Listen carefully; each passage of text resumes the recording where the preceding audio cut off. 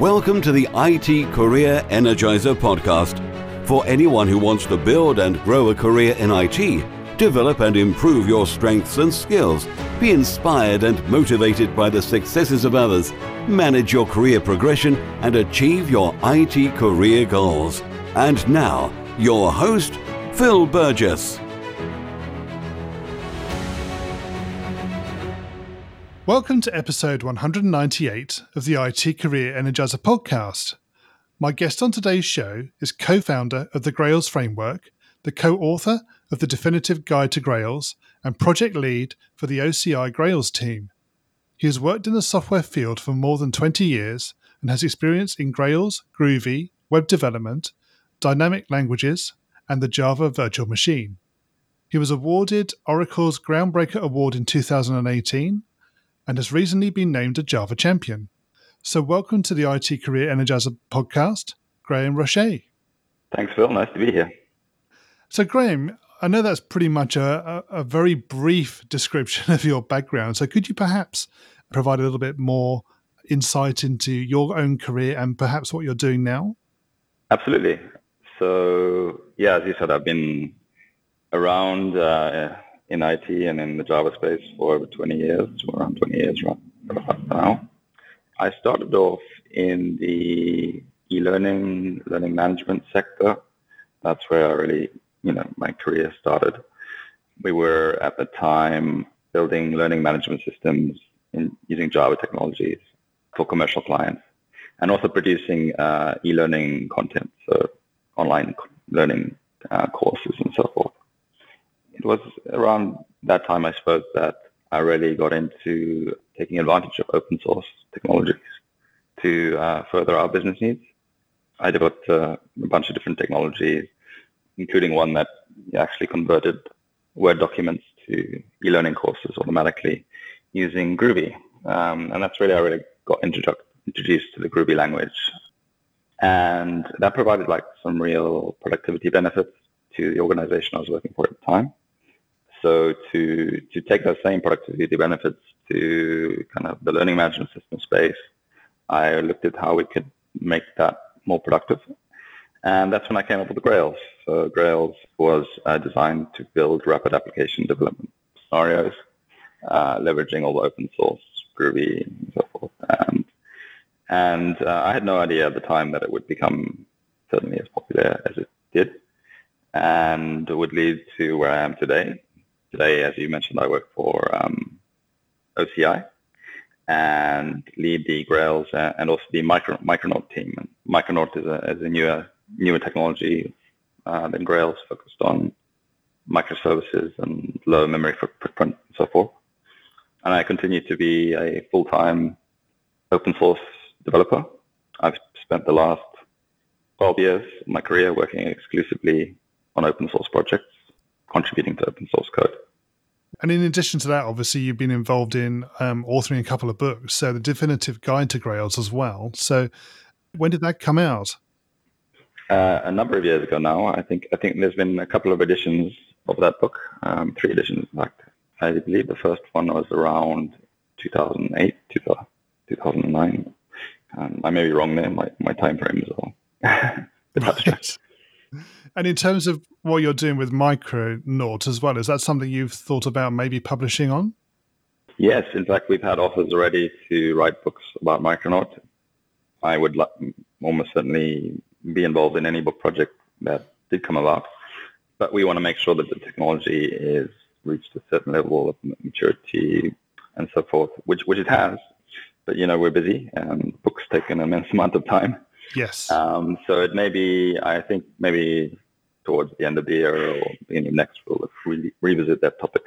Great. Okay, well, we'll watch out for that one, definitely. Mm-hmm. So, Graham, can you perhaps share with us a career tip that the audience may not know and perhaps should? If I look at my career, I think that you need to be passionate about what you do. My wife will ask me, why are you reading a technology book in the evening in your spare time? Isn't that work related? Yes. And it is because I have a genuine interest. And I think whatever you do, whatever you get into, whatever field, you need to be genuinely passionate about what you do and want to be a lifelong learner and continue to progress yourself. Indeed, yeah. So you're not the only one whose wife says the same thing. So yes, I've often taken the odd book on holiday as well, and she's asking why are you doing that? It should be downtime now. Yeah. I've had the same scenario, so absolutely. But I find every new technology, every new recently with things like Kafka and microservices and Kubernetes and so forth, all these new technologies, sometimes it can seem overwhelming, but every new technology does progress the IT world in a new and interesting way. So it's worth keeping up to date and continuing to learn. It is. Yes, exactly. So Graham, can you perhaps share with us your worst IT career moment and what you learned from that experience? My worst IT career moment, I think, was probably when I left Pivotal. We were formerly called SpringSource. I think that was an extremely difficult to manage scenario because Ruby and Grails immensely popular open source projects, and Pivotal, a recognized name. It was managing the message about those technologies have continued to have and do have a life outside of a larger organization, and dealing with I was the lead of that team, of the Ruby and Grails team within the SpringSource, and dealing with having to manage the kind of moving that team out, finding it a new home. And we were extremely lucky. The team landed at a fantastic company called OCI. But for 6 months, there was a lot of doubt, a lot of stress, a lot of turmoil. And it was certainly a challenging 6 months as we transitioned the project out of Pivotal and into a new home. But, the key thing I learned from that, is open source technologies are far beyond any one company and are far more important. Their lives continue, regardless of the company that kind of supports the technology. And that's a critical part of open source. It's not a differentiator towards commercial software. In a commercial software scenario, if the company abandons the product, it's effectively abandoned. But in open source, the community has been fantastic and continued to support the technology. We've continued to support the technology, and it continues to have a long and healthy life. Yeah, I think that's one of the great things about open source in particular, the fact that it is there and anybody can contribute and pick it up from any other person's, where they leave it off. So yes, it's always going to have a future. Absolutely. Okay, so Graham, can you perhaps tell us about your career highlight or greatest success? Well, I've had a few, but certainly Grails, in terms of success, Grails is the most successful thing I've worked on. And, the recognition from Oracle with the Groundbreaker Award and so forth was acknowledgement of that, and much appreciated the folks at Oracle for recognizing that and contribution to the community and so forth.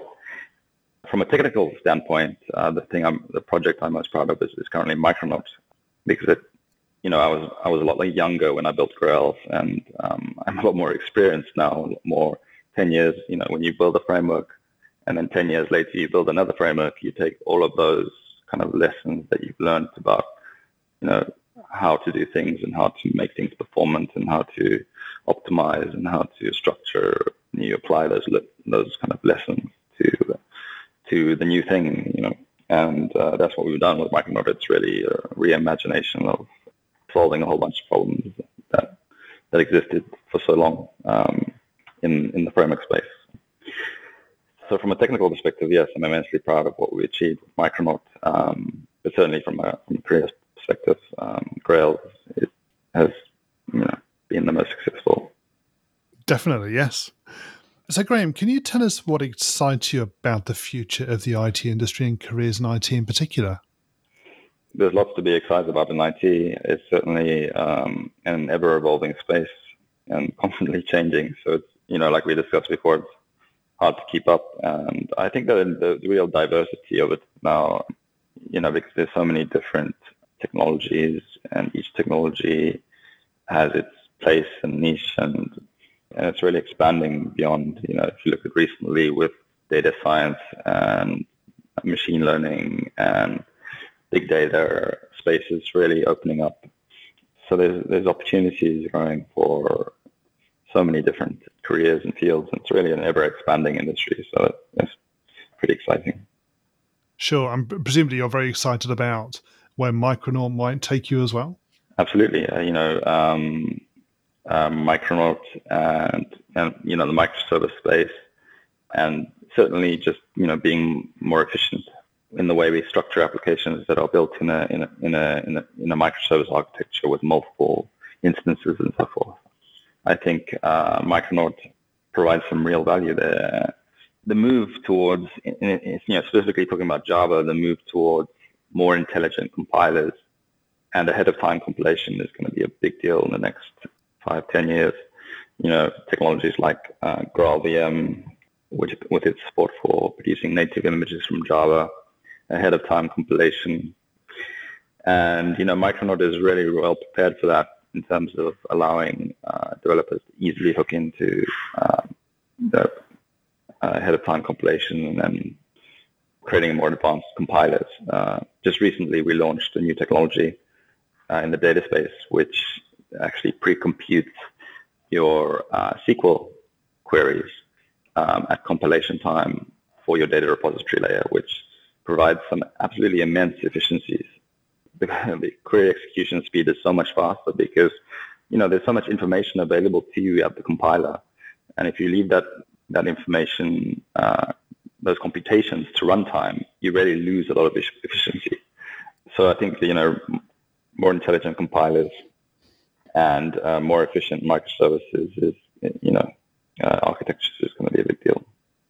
Yeah, exactly. So I think, the things that sort of came out from that for me were, obviously you mentioned efficiency, but speed in itself and obviously time to delivery. So all great things. Yeah, and efficiency is also, critical when you think about cloud models and utility computing in terms of how cloud providers are billing at the moment, with computations being based on how much memory consume, how many milliseconds your operation takes to execute, and so forth. So all of that is, really pushing us, the industry, to be more efficient. So we're going to go into the reveal round now. We're going to find out a little bit more about you and the way you think. You ready for this? Okay. So what first attracted you to a career in IT? I've been passionate about computers since I was very young. And like a lot of young people, I guess I was driven initially by computer games and gaming and so forth. I was actually, the first programming language I actually learned was actually Quake C from the game Quake. Quake C was a variation of the C programming language, essentially. So I actually got into C programming through Quake C. And I used to run a website when I was like 15, 16, which was all about doing, taking a game, for example, Quake or Doom, and writing a conversion or writing a mod, customizing the graphics, the programming, and so forth. And, that I was doing that when I was like 15. So, I was very passionate about gaming and programming, even at that stage. That's why it's encouraging to see young people getting into things like Minecraft and, these kind of games that really encourage programming, because it's the gateway for a lot of careers in IT. Now, whether you end up working in the games industry or not, that's kind of, some people do, some people don't, but it certainly inspires creativity with programming and so forth. Yeah, it does. And what is the best career advice you've ever received? Certainly the best career advice was to embrace open source. Obviously, it's had a massive impact on my career.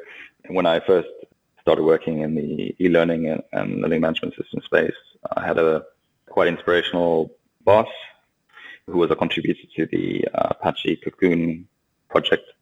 And he was actually a co-author of the book about Apache Cocoon, which was an XML, XSLT processing framework that was relatively popular at the time. So he inspired me to really, look at open source as a way to become more productive and build more productive solutions. And that really did inspire me, my career going forward. And conversely, what is the worst career advice you've ever received? certainly I've received advice from people to not investigate certain technologies or not, and then I have regretted not going into those technologies earlier. And that's an easy thing to fall into, where you know, there's early adoption of certain things. Like there were some people who were very dismissive of Kafka, and as an example. And I regret not looking at Kafka earlier, and you know, those kind of, or Kubernetes and so forth. And if you kind of let yourself get exposed to the noise or strong opinions about something, that can influence, and you can end up getting into a technology too late, or understanding a technology too late, which can have a massive impact on how your own technology is progressing. Yeah, I think that's very, very true. I think it's always worth, if you have the opportunity to find out about something, just even finding out the concepts or the basics of something, and then be able to make your own mind up, as opposed to just... Definitely formulate your own opinion about something. I've heard so much, you know, bad advice about, don't look at this, don't look at that. There's always something to learn about any technology. One example of that is, you know, I spent a period of time at a company called Skills Matter, where I did training. We supported the training efforts of Oracle through Oracle Coherence, Oracle Coherence is a distributed data cluster.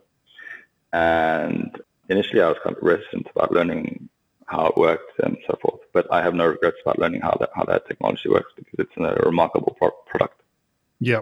Even though, you know, my reticence came from the fact that it was a commercial product and not open source.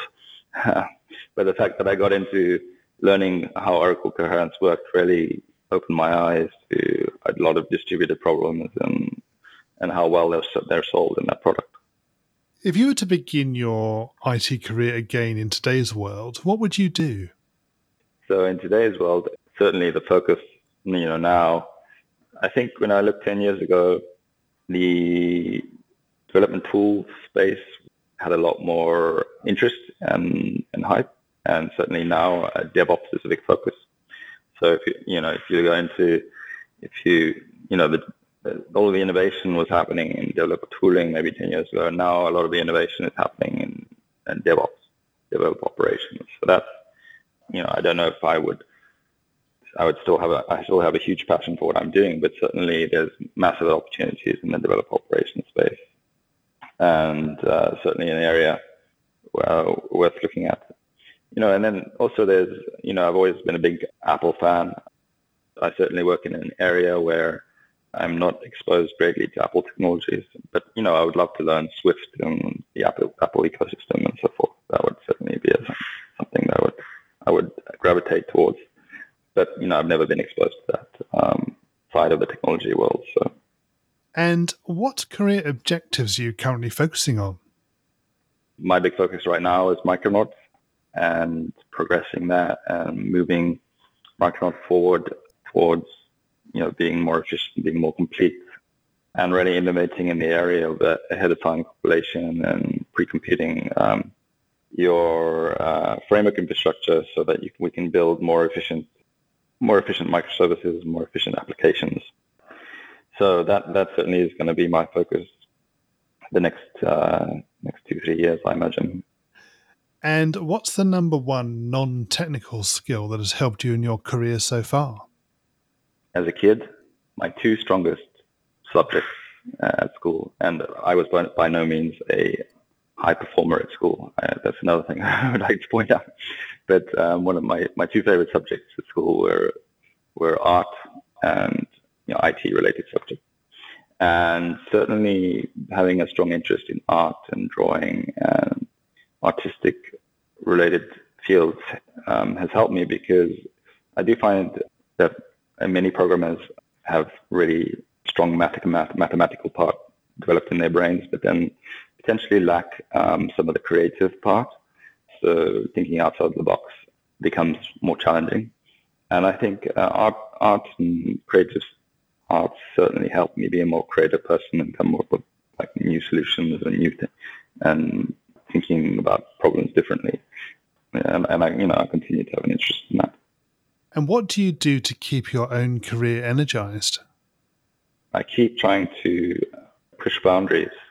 if I look at something like Micronaut, we could have just accepted the status quo and said the way we build apps with Java with Spring or Jakarta E or Java E or whatever is fine. Why do we need something new? The easiest thing is to just accept the way things are. the bigger risk and the bigger challenge is to say, actually, how do we make this better? How do we make this more efficient? How do we make this more perform better? How do we make this run better? Does throwing out the old sometimes make sense? Yeah. And starting fresh.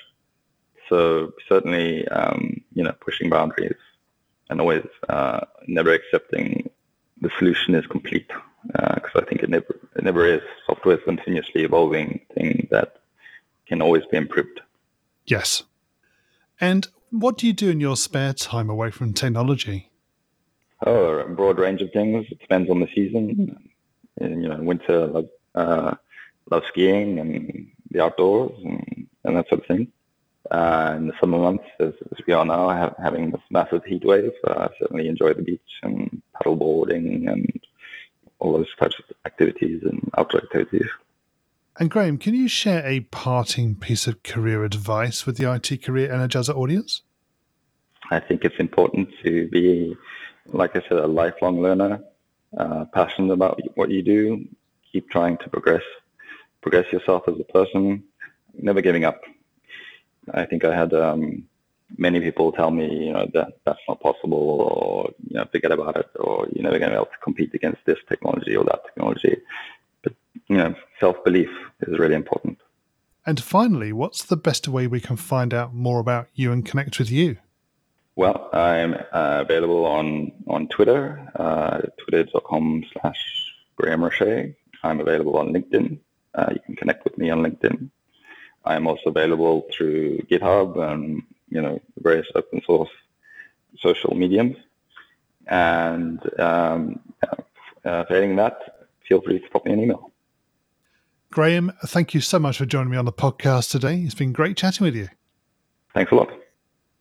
A quick thank you again to my guest on today's show for sharing their career tips, advice and experiences. You'll find a show notes page for today's episode on the IT Career Energizer website, which will be itcareerenergizer.com/e and then the number of today's episode.